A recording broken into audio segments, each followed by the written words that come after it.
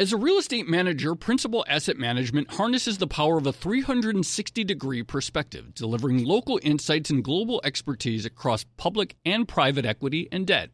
Their teams apply local insights and global perspectives to help identify the most compelling investing opportunities. Principal Asset Management. Actively invested. Learn more at principalam.com. Investing involves risk, including possible loss of principal. Principal Asset Management SM is a trade name of Principal Global Investors, LLC. Collaborate for a greener future at the Bloomberg Green Festival, a groundbreaking celebration of the thinkers, doers, and innovators leading the way. From design and culture to technology, science, and entertainment. Hear from inspirational speakers and immerse yourself in climate solutions. July 10th through 13th in Seattle. Title sponsor, Amazon. Official airline, Alaska Airlines. Get 20% off using promo code radio20 at bloomberglive.com/greenfestival.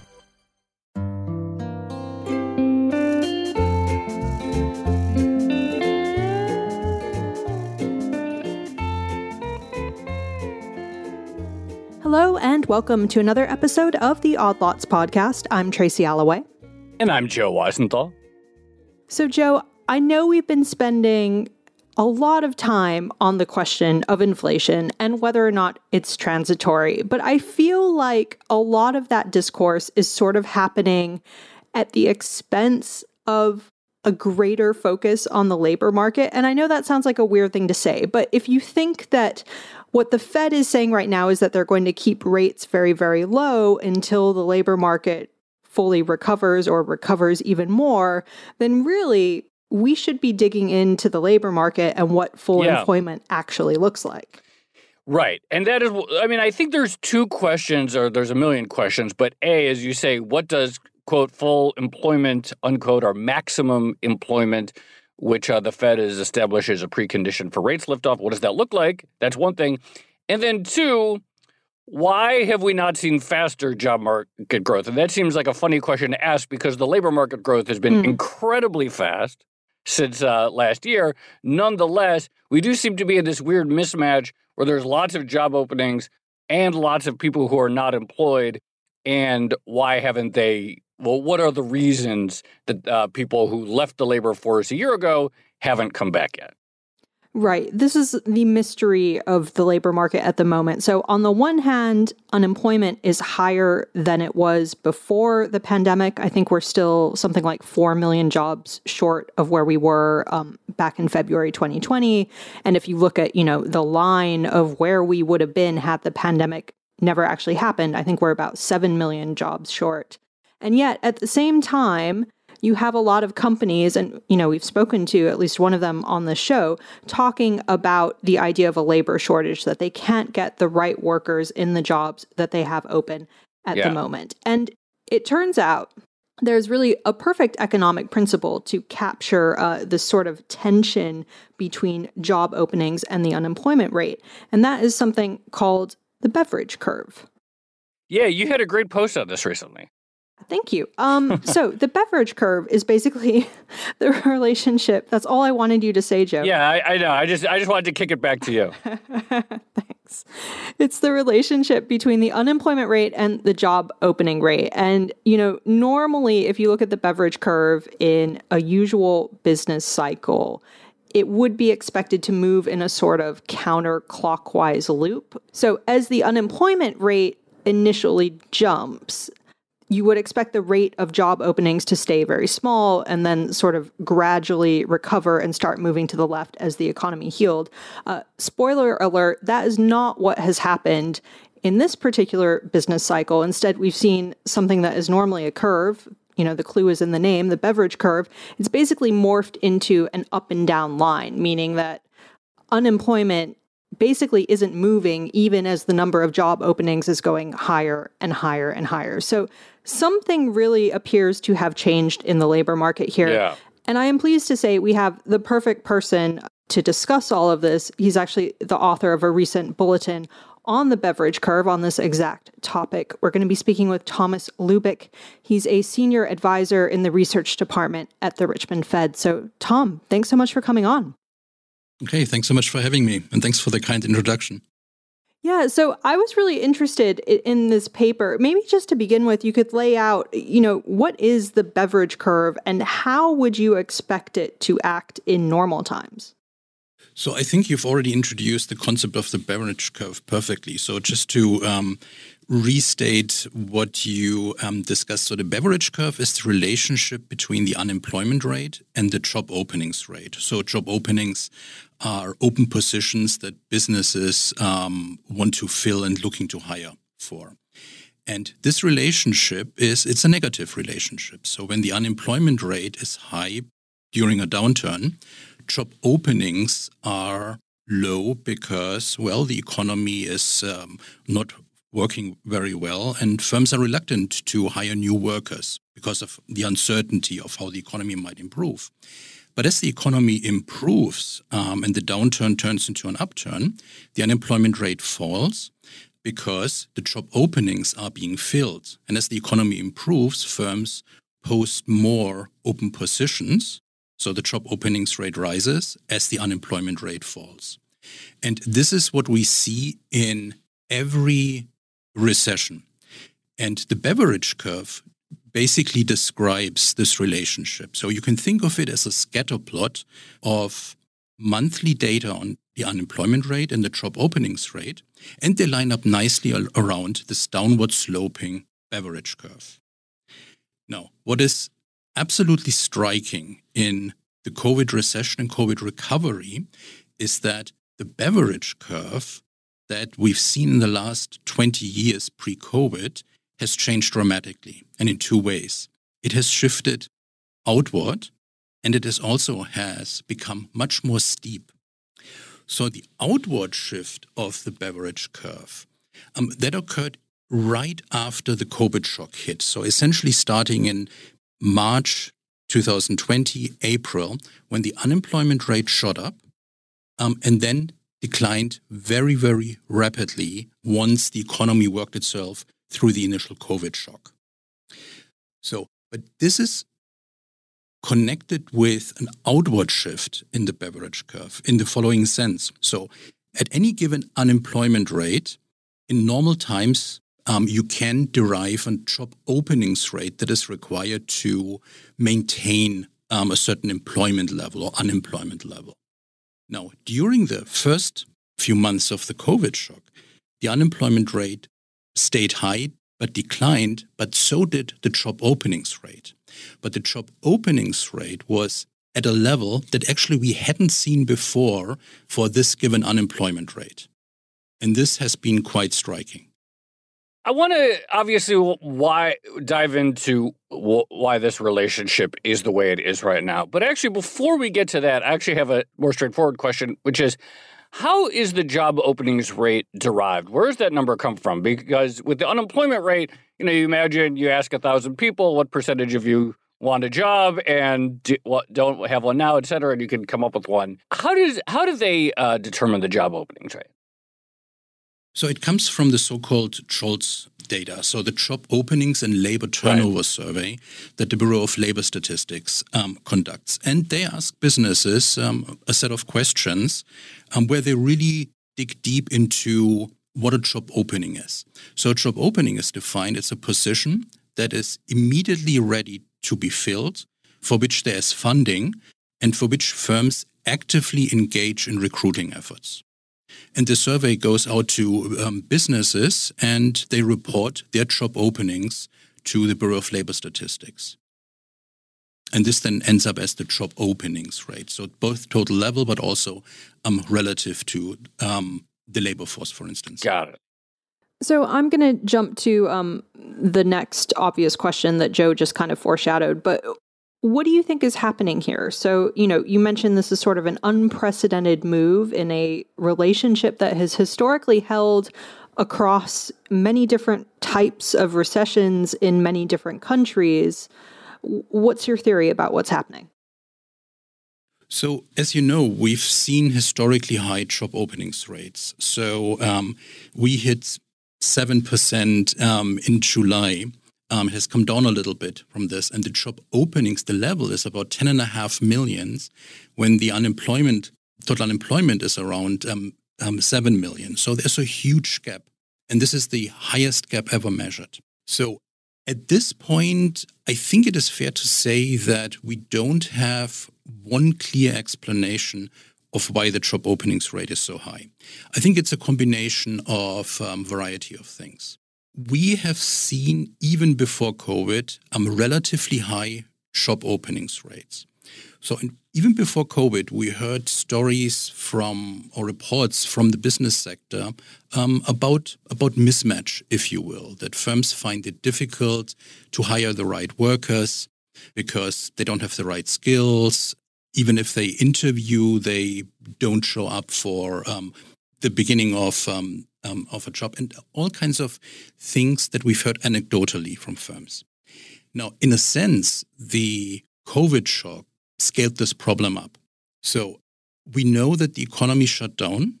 The positions were still there. Funding for these positions was there through various programs, the Payment Protection Program, PPP, first and foremost.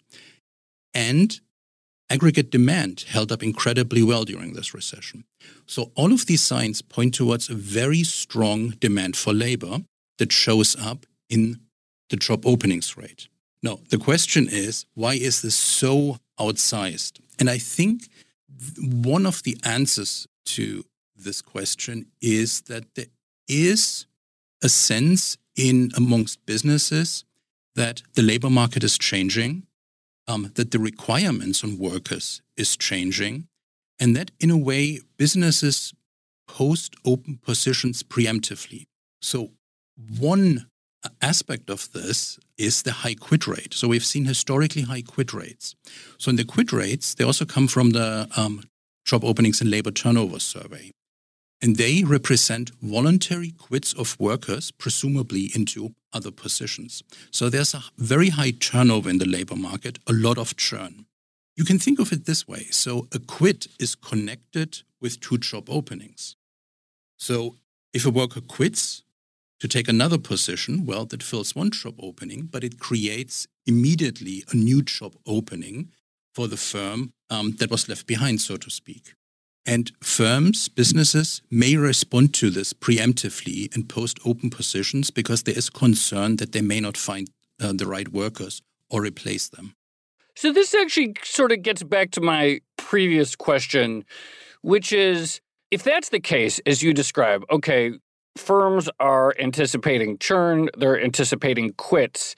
Is the nature of posting job openings, has it changed such that at least part of the mismatch or part of the changing shape of the beverage curve is not simply a relationship between employers and employees changing, but a reflection, at least in part, of the nature of how and when businesses say they're looking for an employee?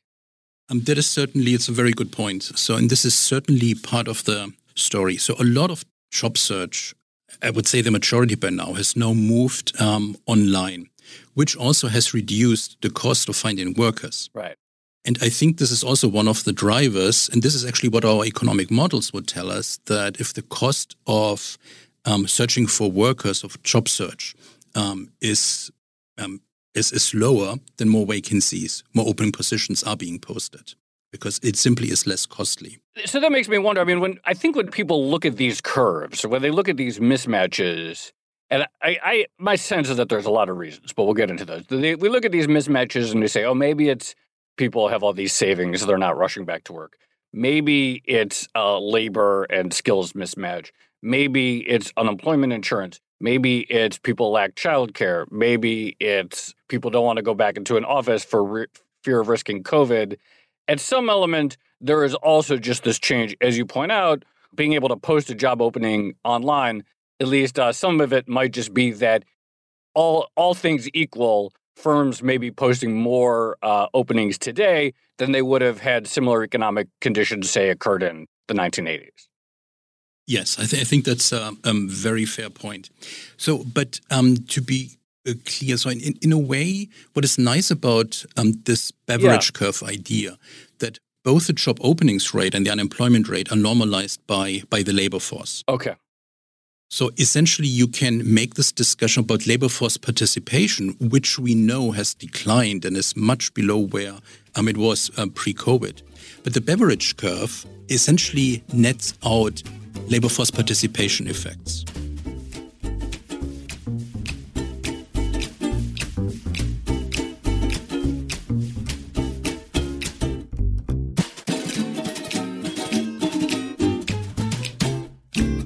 As a leading real estate manager, Principal Asset Management harnesses the power of a 360-degree perspective, delivering local insights and global expertise across public and private equity and debt.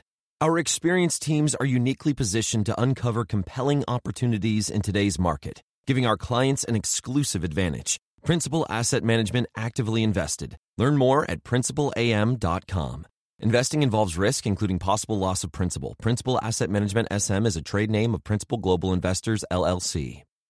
As we observe this relationship sort of breaking down, and maybe it's because of this job creation condition that you just described, the idea that employers are expecting churn, and so they're posting more and more potential jobs on various websites to sort of make up for that. But we still come back to this problem or this issue of employers and employees struggling to match with each other. And I'm wondering, do you see that more as a problem of some sort of match inefficiency? The way we're assigning jobs or hiring people for jobs, I should say, is just somehow more inefficient than it used to be? Or is it that we're seeing more competition for workers and employers are having to compete for a sort of smaller potential pool of employees? That's a very good point. I think it's both of these factors. So when we dial back the clock to the financial crisis, and this is when I became first interested in the Beveridge curve. So during the financial crisis, the unemployment rate hit 10%, stayed around between 9 and 10 for a while, and would not come down for a substantial period of time. And then it declined rapidly as the economy was working through this unemployment overhang. But at that time, we were talking a lot about precisely this mismatch phenomenon. So the mismatch phenomenon describes the idea that, well, simply speaking, that workers and firms don't find each other on the matching market. So this could have geographic reasons. During the financial crisis, some regions in the United States were hit harder than others, which has an implication for job openings and open positions. There was a sectoral change away from construction, manufacturing to healthcare, other services. So all of these issues combine into mismatch, the idea that workers and firms don't find each other. Now, we see the same phenomenon, if you will, in the Beveridge curve, in the sense that this Beveridge curve relationship has shifted outward in the scatterplot sense. So in other words, for a given unemployment rate, now many more job openings need to be posted to reduce the unemployment rate. So this is, I would say, prima facie evidence that, yes, there is mismatch going on.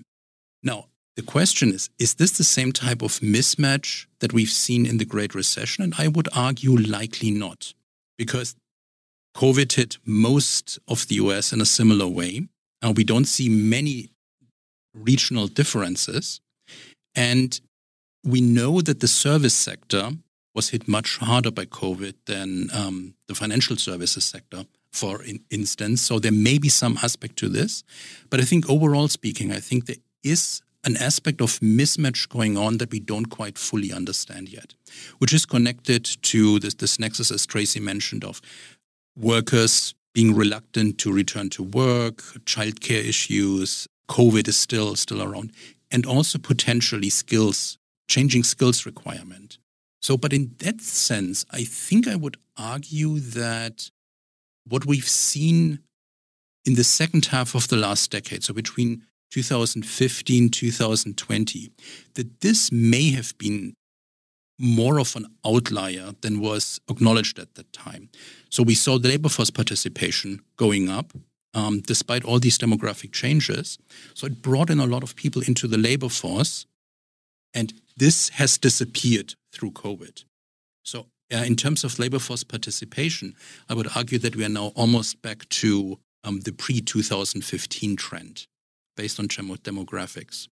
So long story short, I think there's a lot going on in the labor market that we don't quite fully understand yet, simply because we are lacking the microdata as of this point. And the Beveridge curve just gives this overall snapshot that something is going on in the labor market, a structural change. So, as you mentioned, I mean, if you look, and I'm looking right now at BLS.gov, their Beveridge curve, they have a nice chart of it over different time periods. And as you mentioned, we did see a shift outwards in the Beveridge curve after the great financial crisis. So that was already a bit of a change. And then, of course, this current shape of the Beveridge curve, it's blown out way past that. So it's clearly to a very high degree. And one of the possibilities is the so-called mismatch, and maybe that's geographical. Some people think this is a very popular theory after the GFC, that it had to do with skills or the lack of skills or mismatch, but, you mentioned construction and so forth. But on the other hand, that led to people arguably prematurely thinking that we had hit maximum employment, or that, at this point, there's nothing more that monetary policy can do or fiscal policy, because at this point, we just need to upskill workers, et cetera. Instead, what we saw is that the unemployment rate just kept going down. It was slow, but I think we got down to like 3.4% prior to COVID. So what are in your view, some of the policy upshots from this idea of mismatch? What is mismatch? Defined however you want to define it, tell policymakers. So I think my preferred angle in terms of thinking about mismatch is really a skills story. So does the workforce has the right set of skills for the requirement that firms in a changing economic environment want to have? And of course, there's a lot of research, lots of policy discussions about it. But I think the overall sense is that the labor force is lagging behind this in terms of STEM skills, if you will. No, but to your point, I think it is also fair to say that we were caught by surprise how well the labor market performed in the second half of the last decade, right? Which brought in a lot of people from the sidelines. So, and in that sense, yes, a growing economy, growing at or above trend, can bring in additional workers from the sidelines. But much of this, I think, was driven by an expansion in services, a shift away from manufacturing to some extent. Healthcare, the sector expanded. So I think there is a structural reason for this.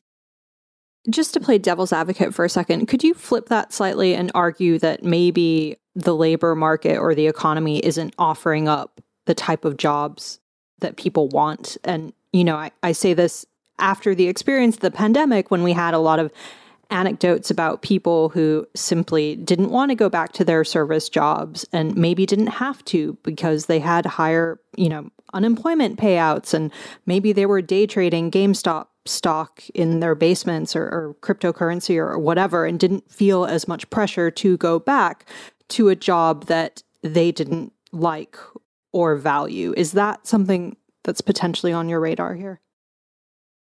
It is, because it is connected to, the outside option of the workers, if you will, to use a technical term, or the willingness of workers to work in low-wage jobs, if you will.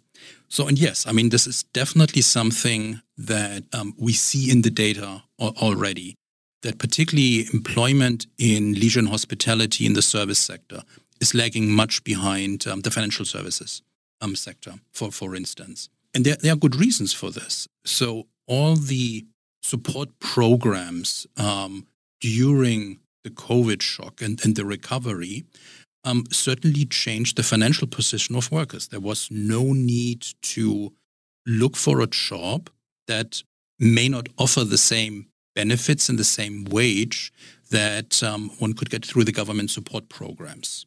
So now this is starting to disappear. So to take you up on the devil's advocate question, so I think if we want to rest out the remainder of the slack in the labor market, if you will. So from the gap between 4.5% where we are now to below 4%, I think this is probably where it is coming from. But to your point, I think this is certainly an issue that is on the radar, namely in terms of what is maximum employment in this economy. This seems to be the question that the Fed, and by the way, I think it's interesting. People should know we are recording this Monday, November 22nd, and we started our recording at 9 a.m. right at the moment. Literally, we started recording right at the moment that it got officially announced that President Biden would be renominating Powell. So assuming he gets confirmed, this is the question that Powell will have to answer. How do you think about this question of maximum employment and this idea of we want to, as you mentioned, in the second half of the 2010s, economists were taken by surprise by how strong the labor market could get, how many people it could bring in, what it could do for labor force participation, how low the unemployment rate could get without triggering a meaningful increase in inflation and so forth. So on this question of, obviously there's some head scratching that's going to happen. The Fed is obviously reluctant to put any sort of number on maximum employment. It kind of feels like, we'll know it when we see it type of thing, inherently subjective. But from your perspective and from your research, how should the Fed be thinking about answering that question of what success on the employment front looks like? So the Federal Reserve Act stipulates maximum employment as the first mandate. And the Fed has always interpreted this, first a little bit more narrower and then a broader goal in terms of an unemployment rate that is sustainable without generating additional inflation, and where the labor market and the churn in the labor market, very loosely speaking, are in equilibrium. So when I went to college, then graduate school, so we were thinking of maximum employment as an unemployment rate of 5%, which we dropped to 4.5% in the 2000s. So this unemployment rate tied to maximum employment can change, of course. And in a sense, this is where we were surprised that the unemployment rate could sustain low inflation rates below 4% for a very, very long time. And I think it's fair to say that this experience of below 4% unemployment really informs the current discussion right now. But I think the experience of the 2010s and the recovery from the global financial crisis also taught us that the unemployment rate, the headline unemployment rate, may not be the single best gauge for what maximum employment means. So for one, it is a survey-based measure. So it is measured reliably as much as it can reliably be measured, but it does not fully encompass all of the job search that is going on. So, and this is why policymakers in my reading have shifted to looking at additional metrics. So the employment population ratio, which may be just as good on a measure of full employment, then the labor force participation rate, as well as flow-based measures such as the job openings and labor turnover survey. So I am inclined to agree with you that we know it when we see it, when we have maximum employment. So at this point, I think there's still room to go until we hit 4%. Now, the flip side of this is, of course, our view of maximum employment was informed by the fact that the inflation rate stayed well contained above 2% for a long time in the 2010s. So much of the thinking that goes into what is maximum employment is actually related to the inflation rate, because we did see historical episodes where when unemployment was below its natural rate, if you will, inflation would go up. This didn't happen in the 2010s. This kind of leads into something that I wanted to ask, which is, when would you expect to see this competition for workers or the sort of inefficiency in matching? When would you expect to see that feed into wage increases? And is it possible that if we've seen a historic break in the beverage curve, the relationship between the unemployment rate and the job opening rate, then is it possible that maybe we're going to see something vastly, wildly different when it comes to wages? So at this point, we haven't seen much of wage inflation at a level where I think policymakers and also economists would become uncomfortable. So nominal wages have been going up, but not excessively so. And actually to the point that real wages have been falling because of the high inflation numbers that we have been seeing. What we do see is some higher wage increases in some sectors. So leisure and hospitality, there we do see higher wage growth, higher nominal wage growth. And we also see the job switchers, which brings me back to the quit rate and the historically elevated level of quit rate. So job switchers have seen high wage increases, which presumably is one of the reasons why they switched jobs. So, but at the same time, we know that the wage data are lagging behind in the sense that so many wages are determined 1 year ahead. And now many companies are having wage discussions at the end of the year. So what is the compensation picture going to look like for 2022, given the high levels of inflation we have had? So I think going into the next year, I am starting to become a little bit more nervous that we may see much higher nominal wage inflation numbers.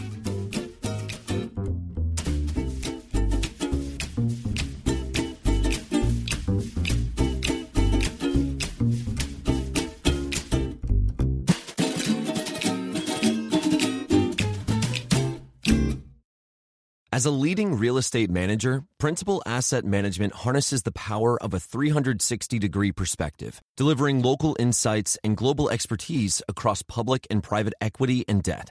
Our experienced teams are uniquely positioned to uncover compelling opportunities in today's market, giving our clients an exclusive advantage. Principal Asset Management actively invested. Learn more at principalam.com. Investing involves risk, including possible loss of principal. Principal Asset Management SM is a trade name of Principal Global Investors, LLC. Success is more than the final destination. It's a path you take one step at a time. It's discipline, it's teamwork, and it's the drive and passion inside of us that comes before all recognition. It's what Stifel's been doing for over 130 years. Quietly, yet strategically, Stifel's become one of the fastest growing wealth management and investment banking firms in the country. Our financial advisors go beyond traditional wealth management to provide clients with direct access to one of the industry's largest equity research franchises and a leading middle market investment bank. Because success is the drive it takes to keep climbing, the passion to keep investing, the best of each of us made better by the best in all of us. And that is where success meets success. Start your journey at Stifel.com. That's Stifel.com. Stifel Nicholas and Company Incorporated, member SIPC and NYSE. Let me ask you, I want to go back to something important. And again, this mismatch idea, because ultimately that really is what the chart is showing us on some level. The things that there is some big change. To what extent are these things, you mentioned, for example, and, numerous policymakers talk about, say, skills and STEM skills and tech skills and coding skills in particular as always being in short supply. And there's probably not a major business in the entire country that doesn't have numerous job openings for technical skills. But one thing that we did see at the end of the 2010s, in addition to bringing some people back into the labor force, is more anecdotal stories about skills training, where the company itself would pay for skills training or fund skills training, and also where the companies would hire people who were previously incarcerated. And so looking beyond the normal pool of applicants to bring in people back into the workforce, which in theory has a very sort of positive long-term effect. To what extent should these mismatches essentially be, or can they essentially be dealt with by the market? That if, Fed can recognize the persistence of mismatches, but ultimately, if there are And whether it's skills or geography, these are things that employers and employees will ultimately solve if there is a price opportunity there. Yeah, I mean, I very much agree with you on this point. I mean, in the end, these mismatches will be dealt with by changes in employment relationships and how workers and their employers reorient their relationship. I mean, I think the prime example for this is working from home on a hybrid working environment, which decouples the location of the business from the location of the workers. So the geographic mismatch, part of the mismatch story, I think would probably largely go away because I could, as we're having this interview right now, I mean, I'm sitting here in Richmond and you're in other locations all over the world. So that part, I think, can be mitigated. So one thing, with respect to the U.S. labor market, so one thing that struck me, and my background is in Germany and growing up in Germany, is the lack of apprenticeship programs and on-the-job training programs, which is very formalized and very institutionalized in Germany. And you don't see this to the same extent, actually to a much lower extent, here in the United States. So, and I think this is one of those labor market policies that I think policymakers should try to pay more attention to. On-the-job training, upskilling of the worker force, and essentially worker training. But I think the broader issue is, can we already discern structural changes in the labor market that would completely decouple us from, previous working arrangements? And I think the first signs are there. So I think the COVID shock has accelerated this work towards more of the worker as an entrepreneur rather than as a salaried wage employee.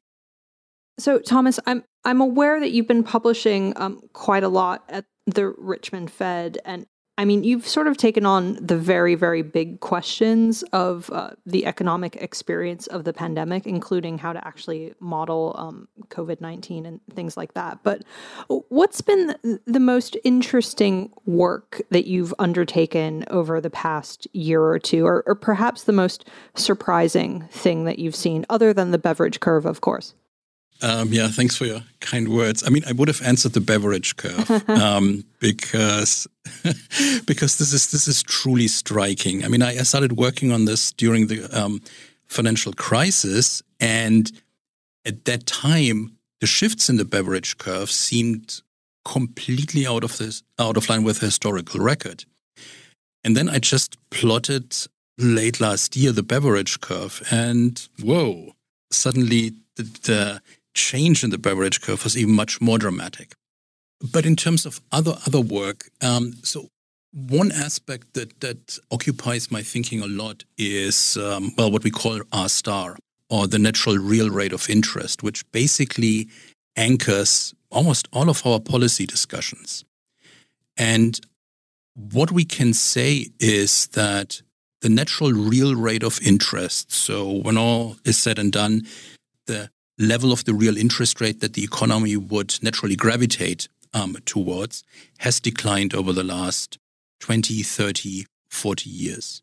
The precise level of where R-star is, there's much uncertainty about this. And this fundamentally informs the policy question. So in the long run, where should a natural normal level of policy accommodation or the federal funds rate be? But I think we are far away from having a good answer to this at this point. What about just this sort of usefulness of these indicators, R-star, neutral rate, real rate? This is prior to COVID, and I always forget which year it was. Either I want to say 2018.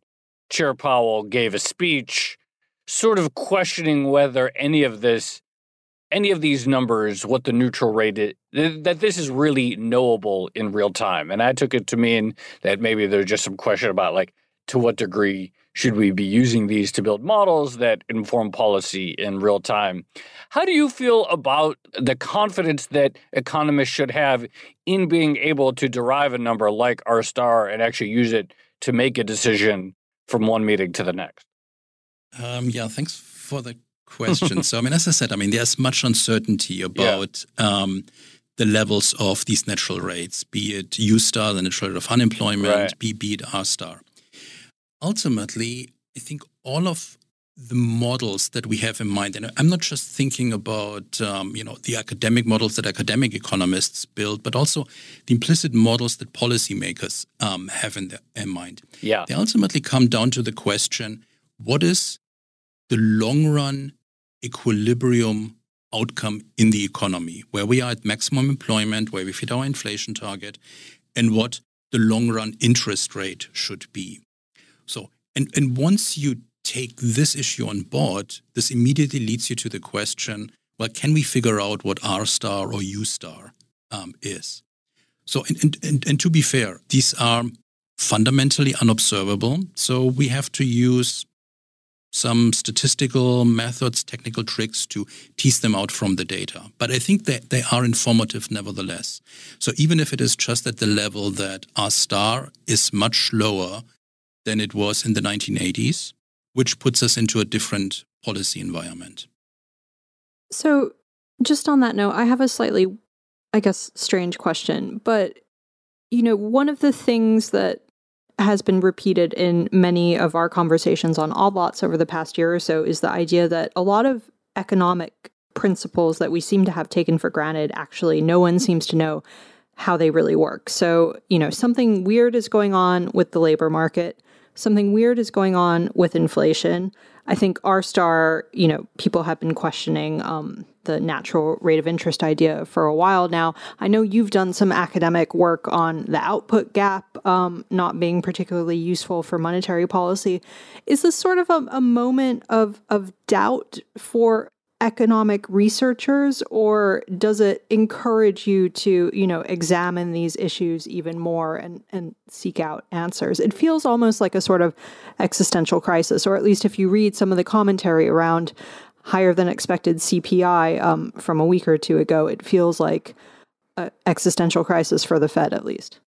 Yeah, I would not put it in such stark terms. That's fair. I got to ask. Yeah. So in the sense that I think we do have a much better understanding of how the economy works compared to 20, 30, 40 years ago. But I think what we've become more aware is that there's much more uncertainty about these unobservable variables. And again, going back to the COVID shock, we were hit by a completely unprecedented shock that shut down the economies worldwide, to an unprecedented level. And we've recovered from this incredibly quickly in terms of the macroeconomic data. And yes, while the Beveridge curve may look different from what we would have expected had COVID not happened, it still follows the same underlying principles. So when times are good or improving, the unemployment rate falls, job openings go up. But what the Beveridge curve tells us, and in that sense it is a visualization device of the state of the economy, is yes, but there's something else going on. Now, we don't know exactly what is going on, so more research will be poured into it. So when I presented the Beveridge curve to internal audience and outside audiences, I introduced it as job security for labor economists. So more research needs to be done. But I think overall, our economic models and our economic thinking actually had held up pretty well during the COVID shock. Thomas, it's been great speaking with you. And again, a plug to the Beveridge curve paper, which you can find on the Richmond Fed website. Thank you so much. Okay, thank you so much. It was a pleasure talking to you. Thanks, Thomas. That was great.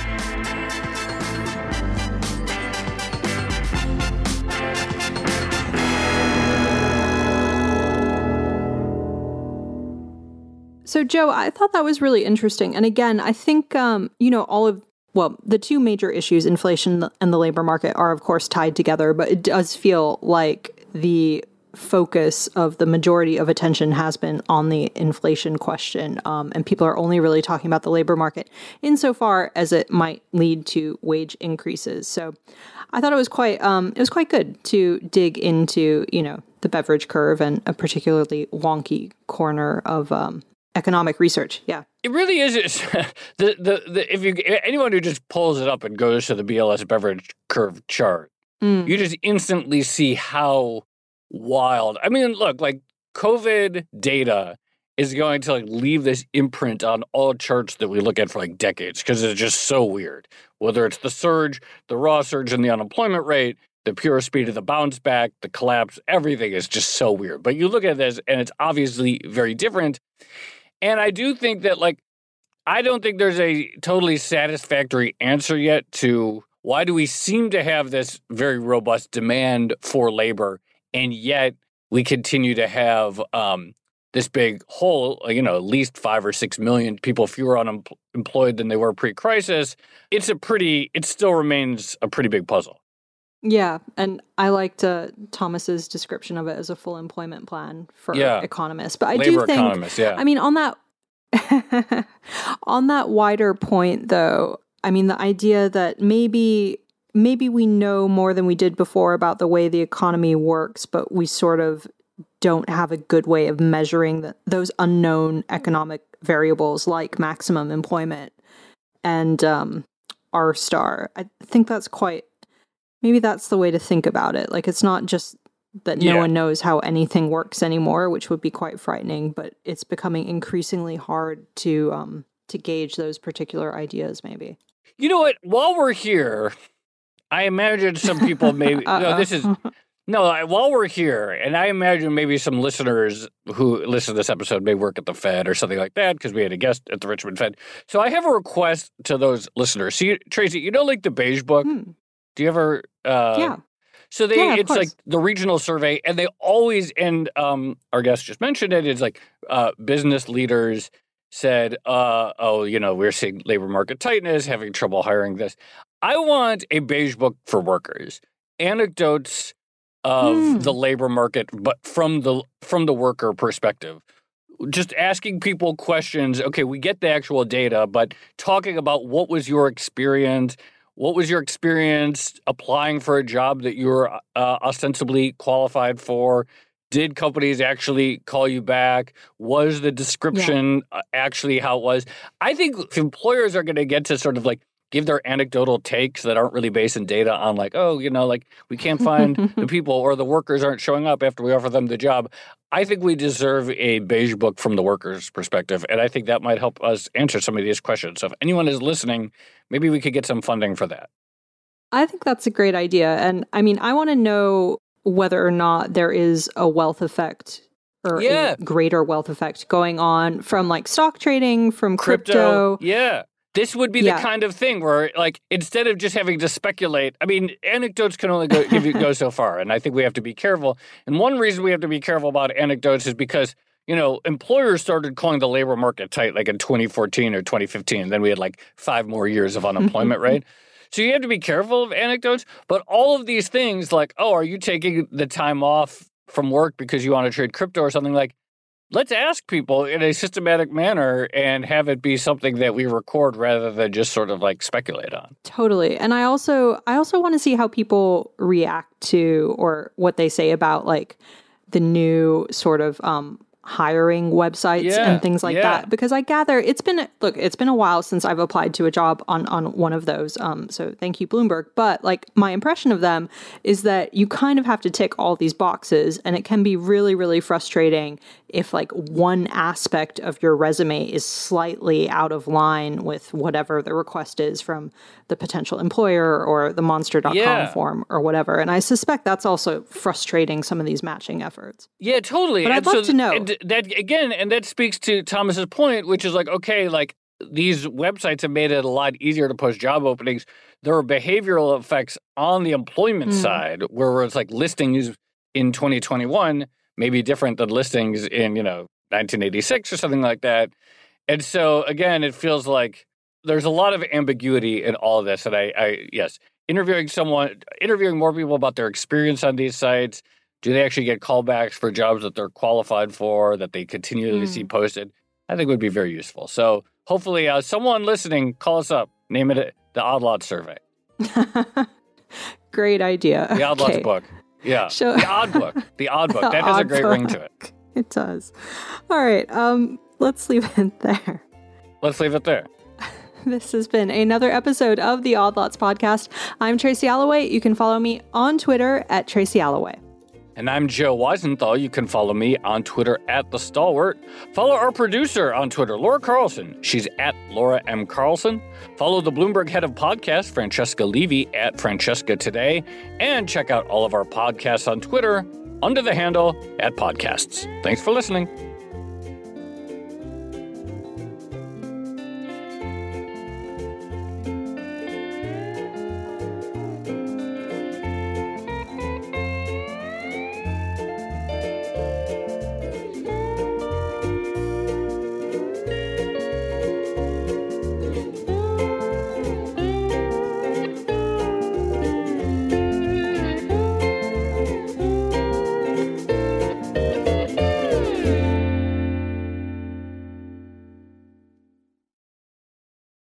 Collaborate for a greener future at the Bloomberg Green Festival, a groundbreaking celebration of the thinkers, doers, and innovators leading the way. From design and culture to technology, science, and entertainment. Hear from inspirational speakers and immerse yourself in climate solutions. July 10th through 13th in Seattle. Title sponsor, Amazon. Official airline, Alaska Airlines. Get 20% off using promo code radio20 at BloombergLive.com/Green Festival.